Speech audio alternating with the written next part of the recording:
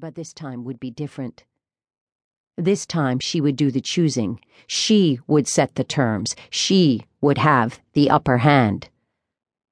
"Why are we going to see the Randolphs? Do you know them?" "In a way." She had never met any of the Randolph men, but she'd heard how they'd come back to their ranch after the war bringing a bull to improve the quality of their herd, had stood up to a clan preying on their cattle, and had taken part in a successful cattle drive to Missouri with Richard King, the famous cattle baron and owner of the King Ranch. She'd also heard that the Randolph crew included several honest and responsible war veterans. She hoped to persuade one of those men to become her husband. "What are they like?" Jared asked. She knew he was really asking if they would like him.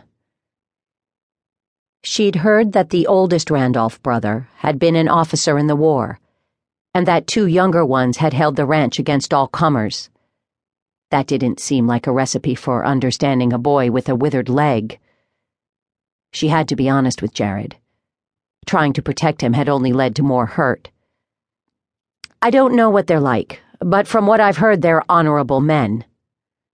They both knew honor seldom included an understanding of anyone who was different.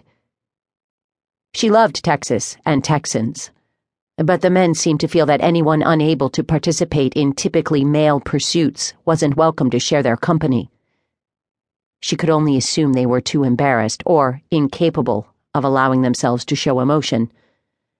Emotion was considered feminine, and no Texas man could live with the thought that he might be anything less than thoroughly masculine.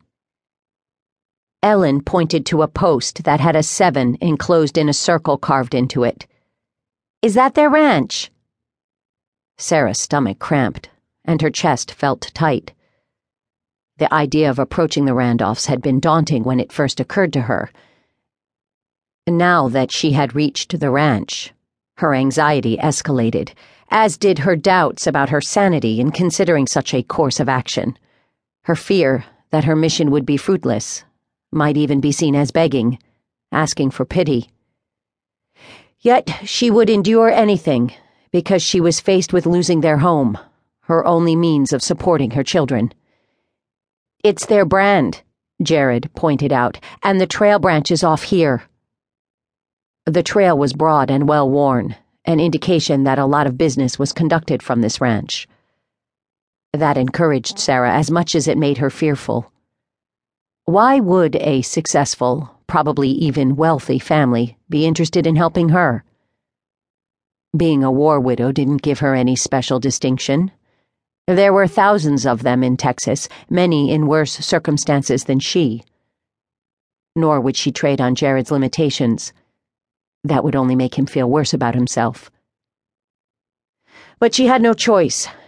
She hadn't found anyone in Austin who would work for the wages she could afford to pay. That's what had propelled her on the desperate course of deciding to hire a husband. "I don't see a house," Ellen said. "Ranchers like to live in the middle of their land," Jared said. "That way they don't have to ride so far each day." "I wouldn't care how far I had to ride," Ellen said. "That's the best part of owning a ranch." The girl loved horses. The landscape felt as threatening as the circle of debt closing in around her. While they passed some areas of open grassland, much was a tangle of mesquite, chaparral, prickly pear, wild currant, cat's claw, and a dozen other varieties of low-growing trees, bushes, and vines, nearly all armed with vicious thorns.